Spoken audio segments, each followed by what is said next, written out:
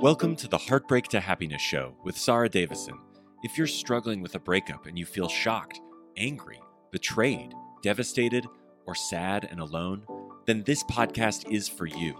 Best-selling author and award-winning host Sarah Davison shares how you too can get on with your life to heal, grow, and move from heartbreak to happiness. Here's your host, Sarah Davison.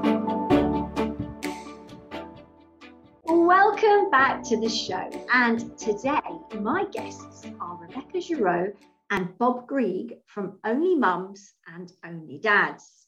Now, Only Mums and Only Dads support parents who are struggling to make the best decisions for their family during separation and divorce.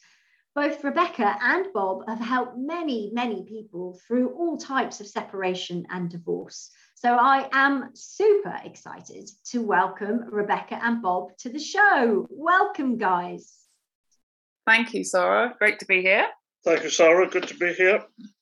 Well, I am very excited because your organisation, Only Mums and Only Dads, is something that provides such a valuable service. And I know that many of my listeners will get so much benefit from listening to you sharing your advice with us today.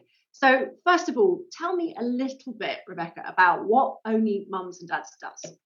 Okay, so we are a social enterprise and we support mums and dads very much. I'm very keen to look at how mums and dads often can support each other, often in very difficult circumstances. And we offer a range of different services, if you like. One by email, where people write in with questions.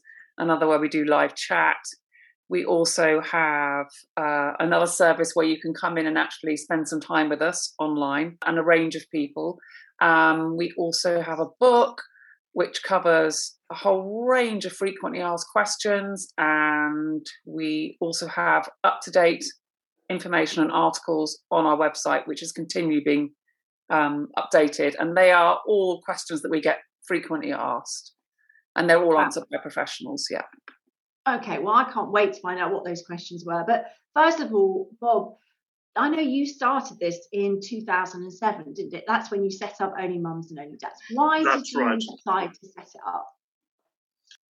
Like many of your listeners, I'd been through a painful divorce and a number of Children Act proceedings in family court.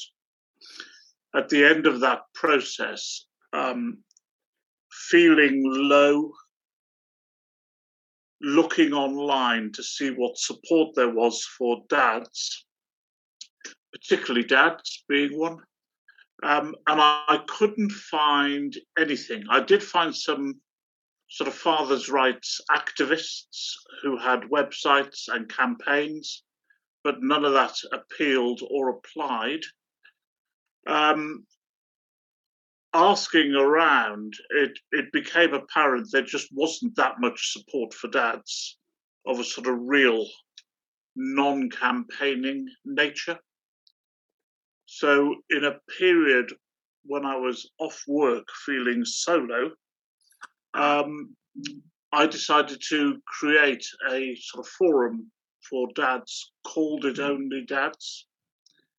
And what happened with that initial forum, the Daily Mirror picked up on it and mentioned it in one line in a paragraph in their newspaper as a forum for dads. And the rest is sort of history. We were immediately, when I say we, that means me, inundated with questions from dads and, more interestingly, mums. And it became apparent in those first few months that what I thought were issues only affecting men were in fact affecting mums and dads.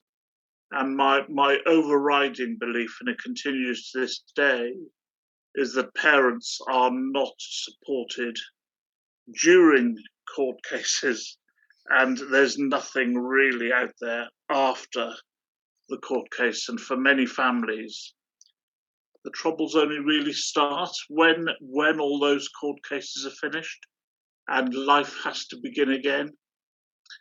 So, yeah, that's the history of Only Dads. We had so many questions coming in from mums. To this day, over 50% of our questions come from mums. And through a friend of a friend, I was introduced to Rebecca, who was returning back from a spell working abroad, looking for a project.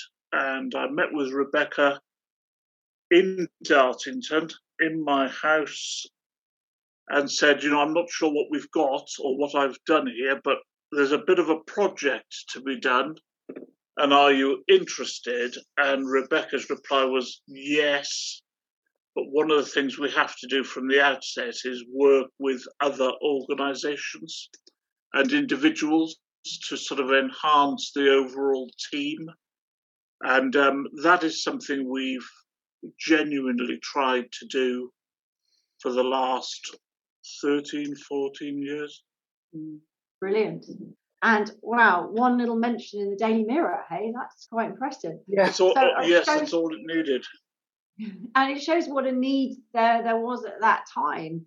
But I'm interested, what were those questions? You said you were inundated with questions in the early days. What sort of questions were the most popular asked? Okay, the two that frequently get asked of Only Dads, we are one organisation. I want your listeners to understand that. But we run two websites, one Only Dads, one Only Mums. So emails coming to Only Dads, they by and large fall into one of two camps. There are questions from dads who aren't seeing their children and want to explore ways of resolving that as soon as possible. They're often a little bit complicated because the answers to that particular question are never straightforward. There may be reasons why they're not seeing their children.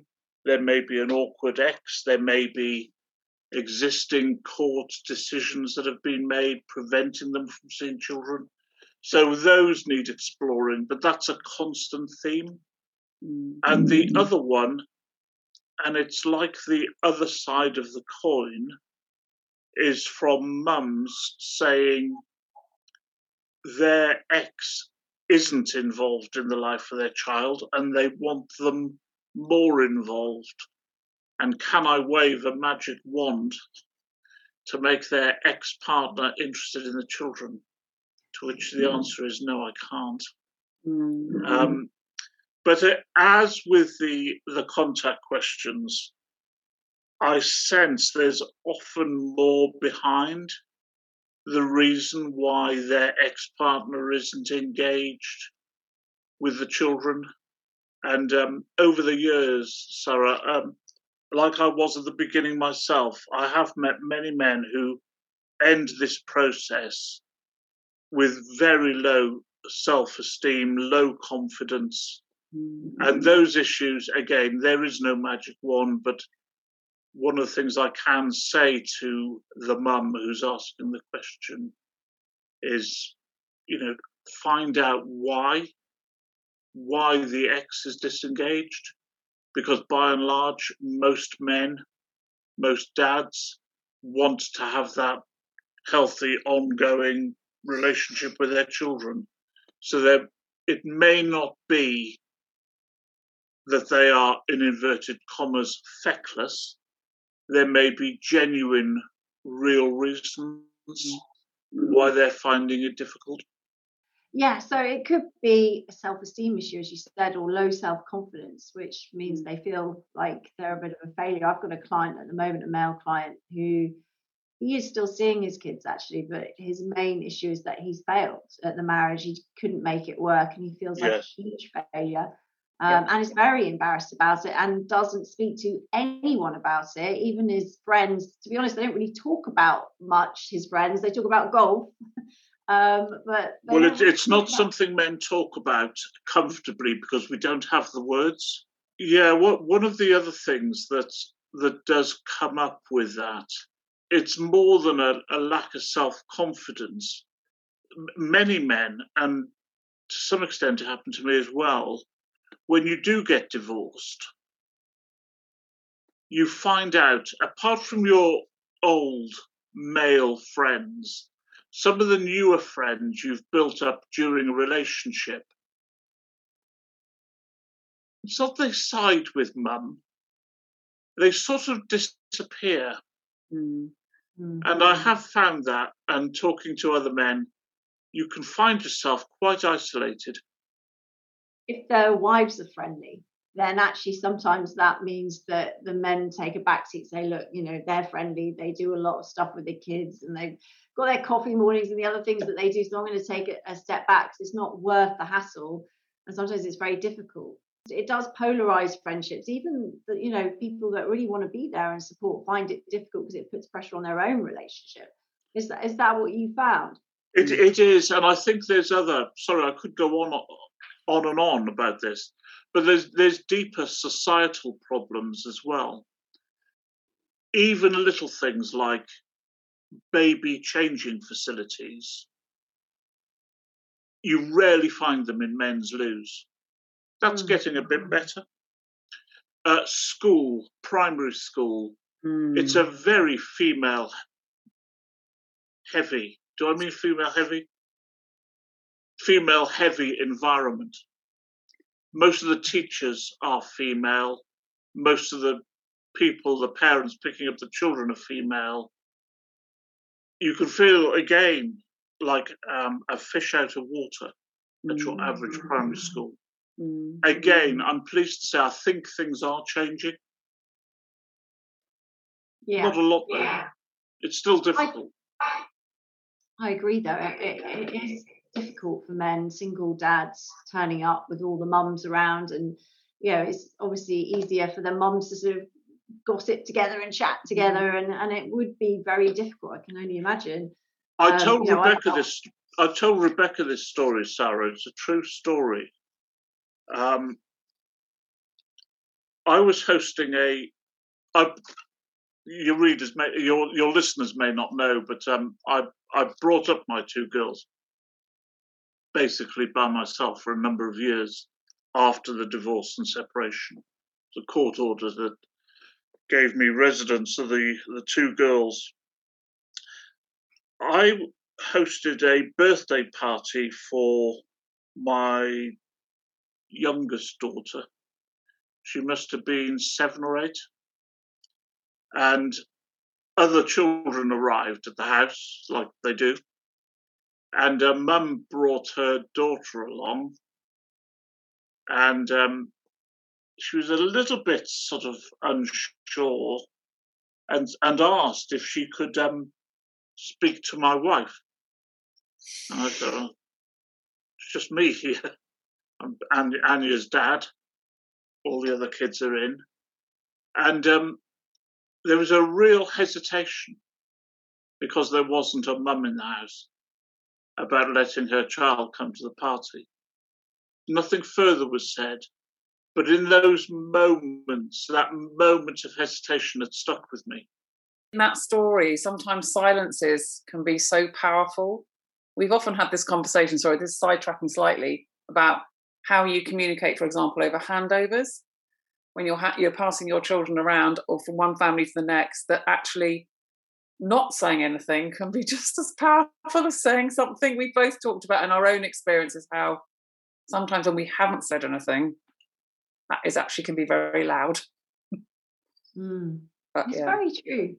And I think that it's not the norm, is it? So I suppose it's going to take people a while to adjust. Although 2.4 kids is still that's not the norm anymore anyway. And I think, I was the only single mum at nursery, and I felt very awkward, even though I was a mum and most of the people dropping off were mums. Everyone else was in couples. So come to the school plays or, the get-togethers or even the coffee mornings with the other mums. I was always the divorced one, the one on her own, the single mum. That's how I was known, the single mum. And it was difficult, it was uncomfortable at times. And, I learned to own it and enjoy it. And there's so many benefits of being a single parent. And, people would come up to me and say, I'll never forget this lady, Claire. She's a lovely, lovely lady. But she'd come up to me and she'd say, Sarah, me and my husband, we're on Saturday night, we were watching a movie together. And I said, oh, Sarah's going to be on her own. My husband said, oh, yes. And we just feel so sorry for you, Sarah. I mean, it must be so hard for you. And I was quite taken aback. I mean, I knew she meant it well. I mean, she's a lovely woman. But I was like, you know what, I'm okay. I actually enjoy the time on my own. And believe me, it's better than being married to my ex. So I'm okay, and I have friends. And my son's with me a lot of the time. So I'm okay, She's like, yeah, it must be so hard. And it's interesting because she's the one that will come to me at the end of bike club and say, oh, sorry, could you help me put the bike back in the car? Because my husband did it. And I'm not sure how to get the bike back in. And I'll go, and I'm half the size. She's not big, but she's tall, and I just pick it up, twist it, shove it in. She's like, I don't know how you do it. It's amazing. Oh. I suppose we learn a self-resilience, don't we? Do you find that, Bob? Have you learned to do things that you would never have done before, maybe? Yeah, I can do everything around the house with ease. You can as well. I can vouch for that. Super dad. Yeah, I think it's other people's attitudes that sometimes can get us off track a little bit, and we start thinking, oh, okay, well, that's interesting. But I think now, my son's 12 now, so 50% of the year have divorced parents now, so it's very, very different these days. And they come to me for advice. What do you do with this, and how do you cope with that? But it was interesting, Bob, because you were saying that you don't think there's enough support after the family courts are over. I mean, I guess they get legal support during that process, but the legal support is very much on maybe the finances and the arrangements. So what kind of support do you think is lacking? I think Rebecca used the word earlier on. It's about communication. So in my experience, and it's the experience of many families I've spoken to over the years, you finish your last court hearing and mum and dad will probably not be talking. And yet they have their children together, and arrangements need to be sorted out whenever there's young children. And if you're not communicating or communicating badly, that can last years as well. I mean, that it just becomes really difficult. I think also, from my experience of being in court as well, is that at the end of a series of hearings, as Bob says, at that point where, okay, decisions have been made about your life, and then you disappear off out, you have to then communicate all that. And there's nothing there. I do remember sitting with a judge once, and we looked out the window at the end of a hearing, and he said, that dad, where's he going to go now? What's going to happen to him now? There isn't anything. And that's also when a whole load of negotiation begins again, doesn't it? As to, okay, this is what's been agreed. So now we have to make that work. So what happens then? Where do they go then? And we were talking just an hour ago, Rebecca, about the whole financial world of moving from a household where there's probably two incomes coming in, or at least 1.5. And then all of a sudden having to manage all of that on your own. It may be easy for some, for many it isn't. Do you know, I had an email yesterday from a woman, and I get quite a lot of these. She had just sort of written exactly what was in her head and her heart, and she said, I just don't know what to do. I feel completely overwhelmed. The agreement's been made, and now my children are going to have every other weekend with their dad. I don't know how I'm going to cope financially. I don't know how to manage the bills. It was just everything. And I really felt for her, because she was completely lost in terms of, where do I start? Where do I start to rebuild my life? Are you struggling to cope with your breakup or divorce? Are you feeling devastated, heartbroken, sad and anxious? If so, please know that you are not alone and there is help available. Sarah Davison, best known as the Divorce Coach, and her team of accredited coaches are here to offer you the support and guidance you need to navigate all areas of your breakup, take back your control, and start feeling happy again. Sarah will show you how to dial down those controlling negative emotions, unhook from your ex, get back in the driving seat of your life, and design a future you are excited to live. Sarah has a range of solutions to support any breakup, including free guides, one-to-one coaching, her Heartbreak to Happiness virtual retreats, live retreats, and you can even train to be a breakup and divorce coach with Sarah too. Visit www.sarahdavison.com today and start to feel happy again. Where do I start to rebuild my life? Really difficult. And I think I see a lot of that in my coaching community. And I guess that's one of the reasons why I got into being a coach, because when I went through it, the lawyers are gung-ho on the legal side, but the emotional side, they strip it out of all the letters, all the emotion, and you've really got to manage that yourself. And that can be really challenging and debilitating, actually. So, that's why I created the program, to get me through, to start with, that I now share with others, now train other coaches to do, because there is such a need for emotional support and practical support during that process. And like you said, where does that dad go, and how does that mum manage all those things? Sometimes you do need a helping hand. There's a new kid on the block as well, which I've seen a rise of in the last 2-3 years.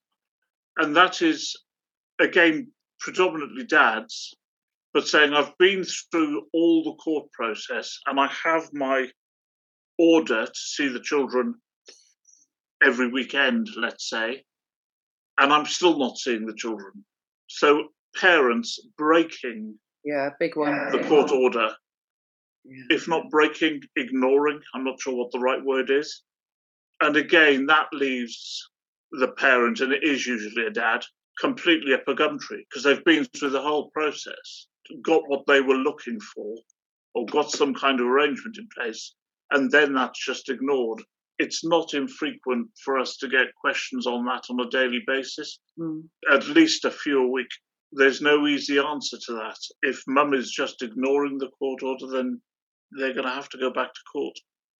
So I see that every day in my clinic, and I think it works both ways. They've got the order, but the dad doesn't show up, or the mum doesn't make the kids available. It swings and roundabouts. But the thing is, with the family courts, is once they've made an order, if someone chooses not to stick with it, then your only option is to go back to court again to get it enforced, which can be very expensive, time consuming, not to mention the emotional stress and strain of the entire process and the challenge with the kids. So I know, Rebecca, that you volunteer for support through court. Can you tell us a little bit about that and what that means? Yeah, they're an amazing charity, and like many, sadly, lacking in funding. And so some of the projects that sit within the family courts have had to shut down, I hope temporarily, because the service they provide, I think, is extraordinary. So we see people prior to a hearing and then post. So we're giving them that support.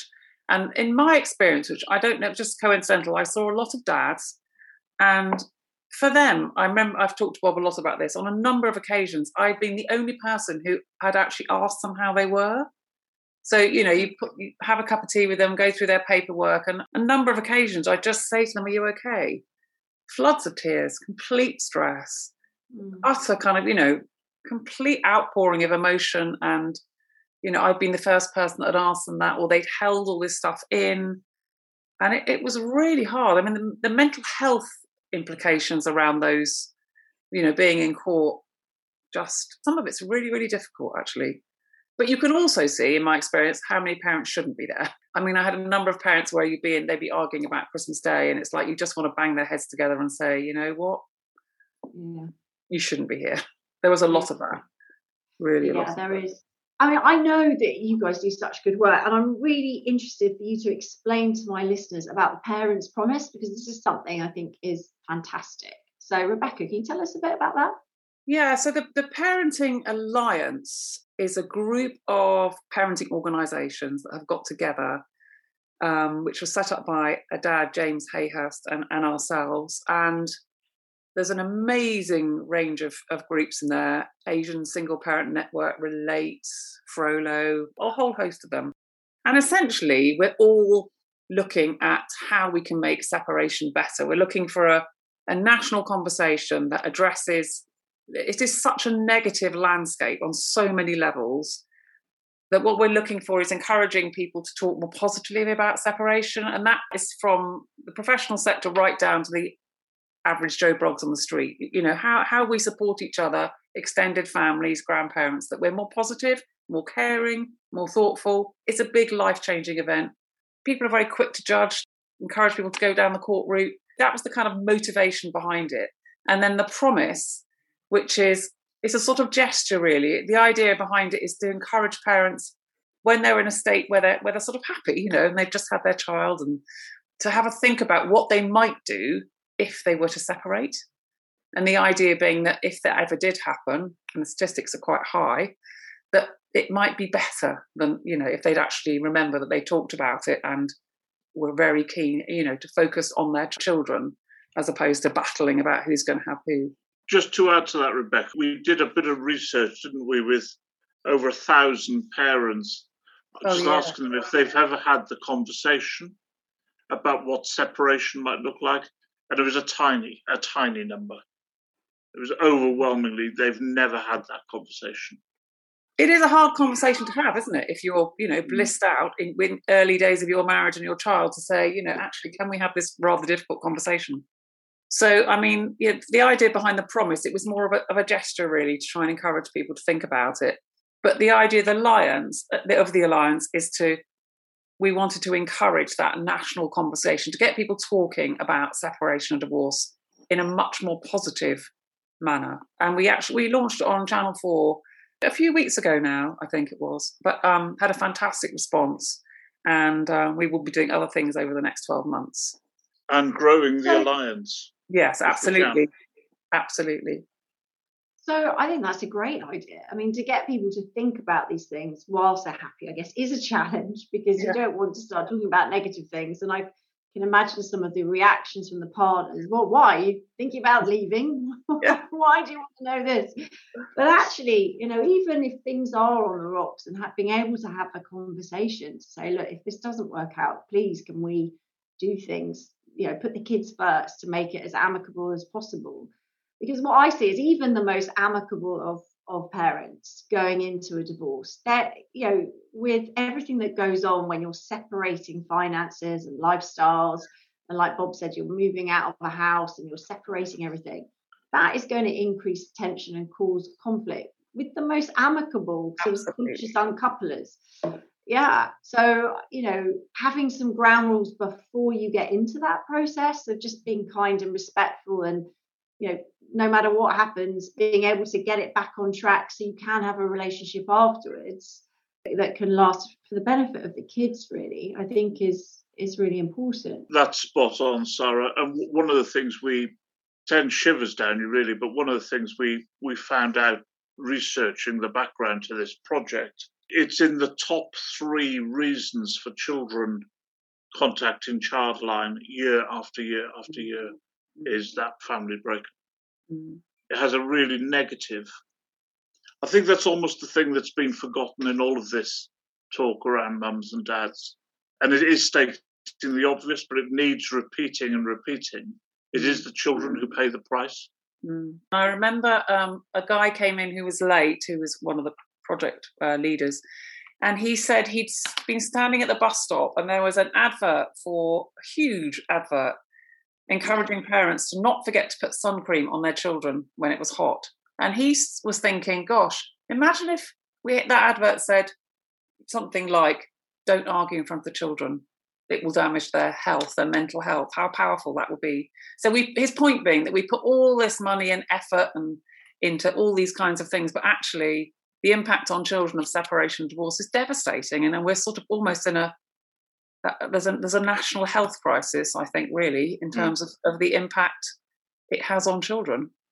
Yeah, absolutely. I think it can be devastating. I don't think it is always devastating. And I think it's interesting because at the moment we've got a suicide rate that goes up during teenage years, which is, I mean, shocking and didn't happen in our generation growing up. You know, it's something that's come about more recently as a way out. And I think children that don't ever experience any adversity, and there's quite a lot of scientific research out recently on this topic, that children that suffer small amounts of adversity, which could be a divorce. I mean, I'm not talking extreme poverty or abuse, and obviously that can happen in family units, but I'm talking about just a little bit of discomfort where things aren't quite right, actually build a strength and a resilience to get them through tougher challenges so they know they can survive and they know they can go on. And I'm a big believer that if parents take responsibility, like you're saying, for their behaviour during a breakup, then it can be a very valuable life lesson for children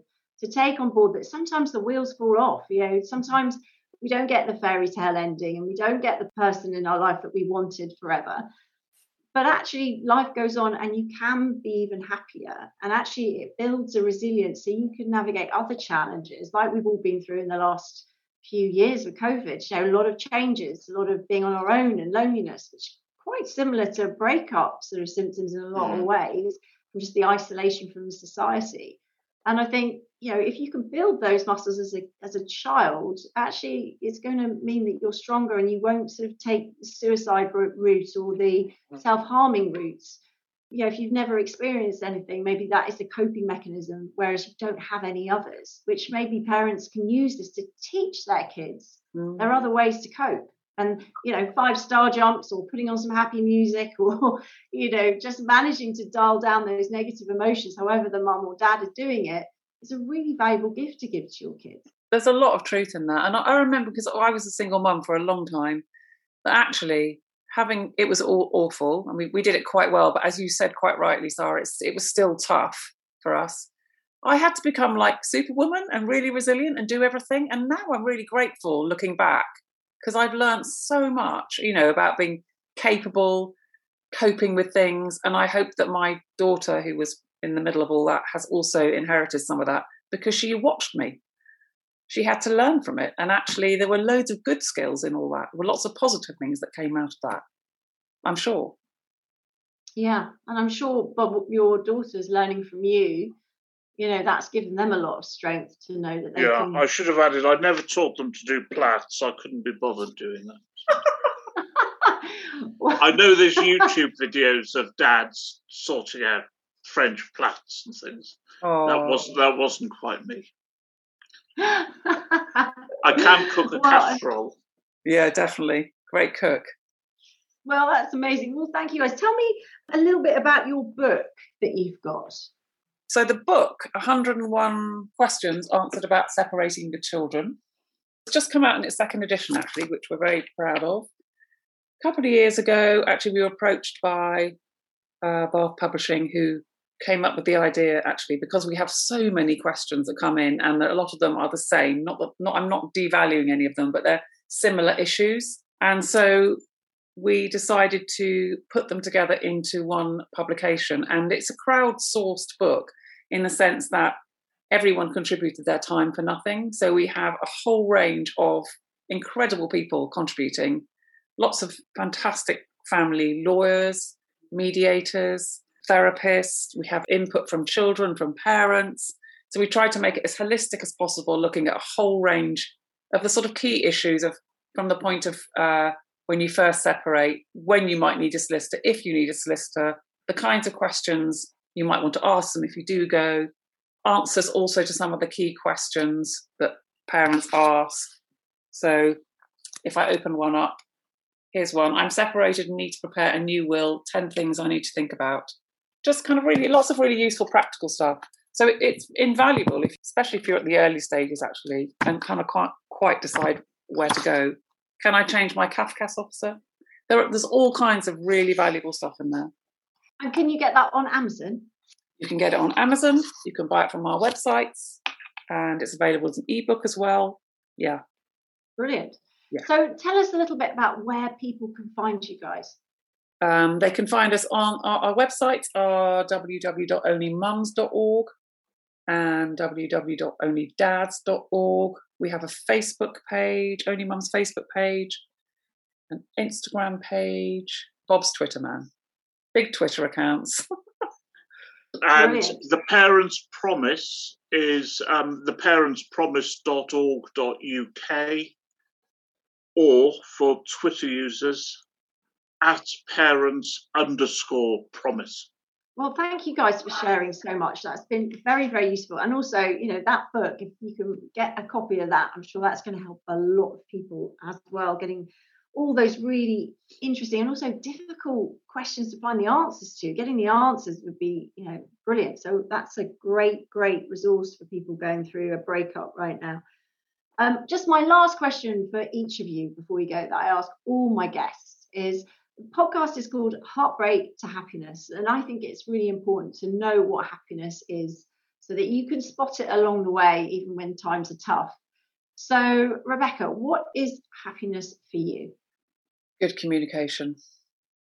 For me, it is having learnt and reflected on being through a separation and divorce and now being in a new relationship that I've been in for a long time. But communication for me, when we're all communicating well and being heard, being listened to, that for me is happiness. Oh, that's lovely. And you, Bob? Such a good question, Sarah.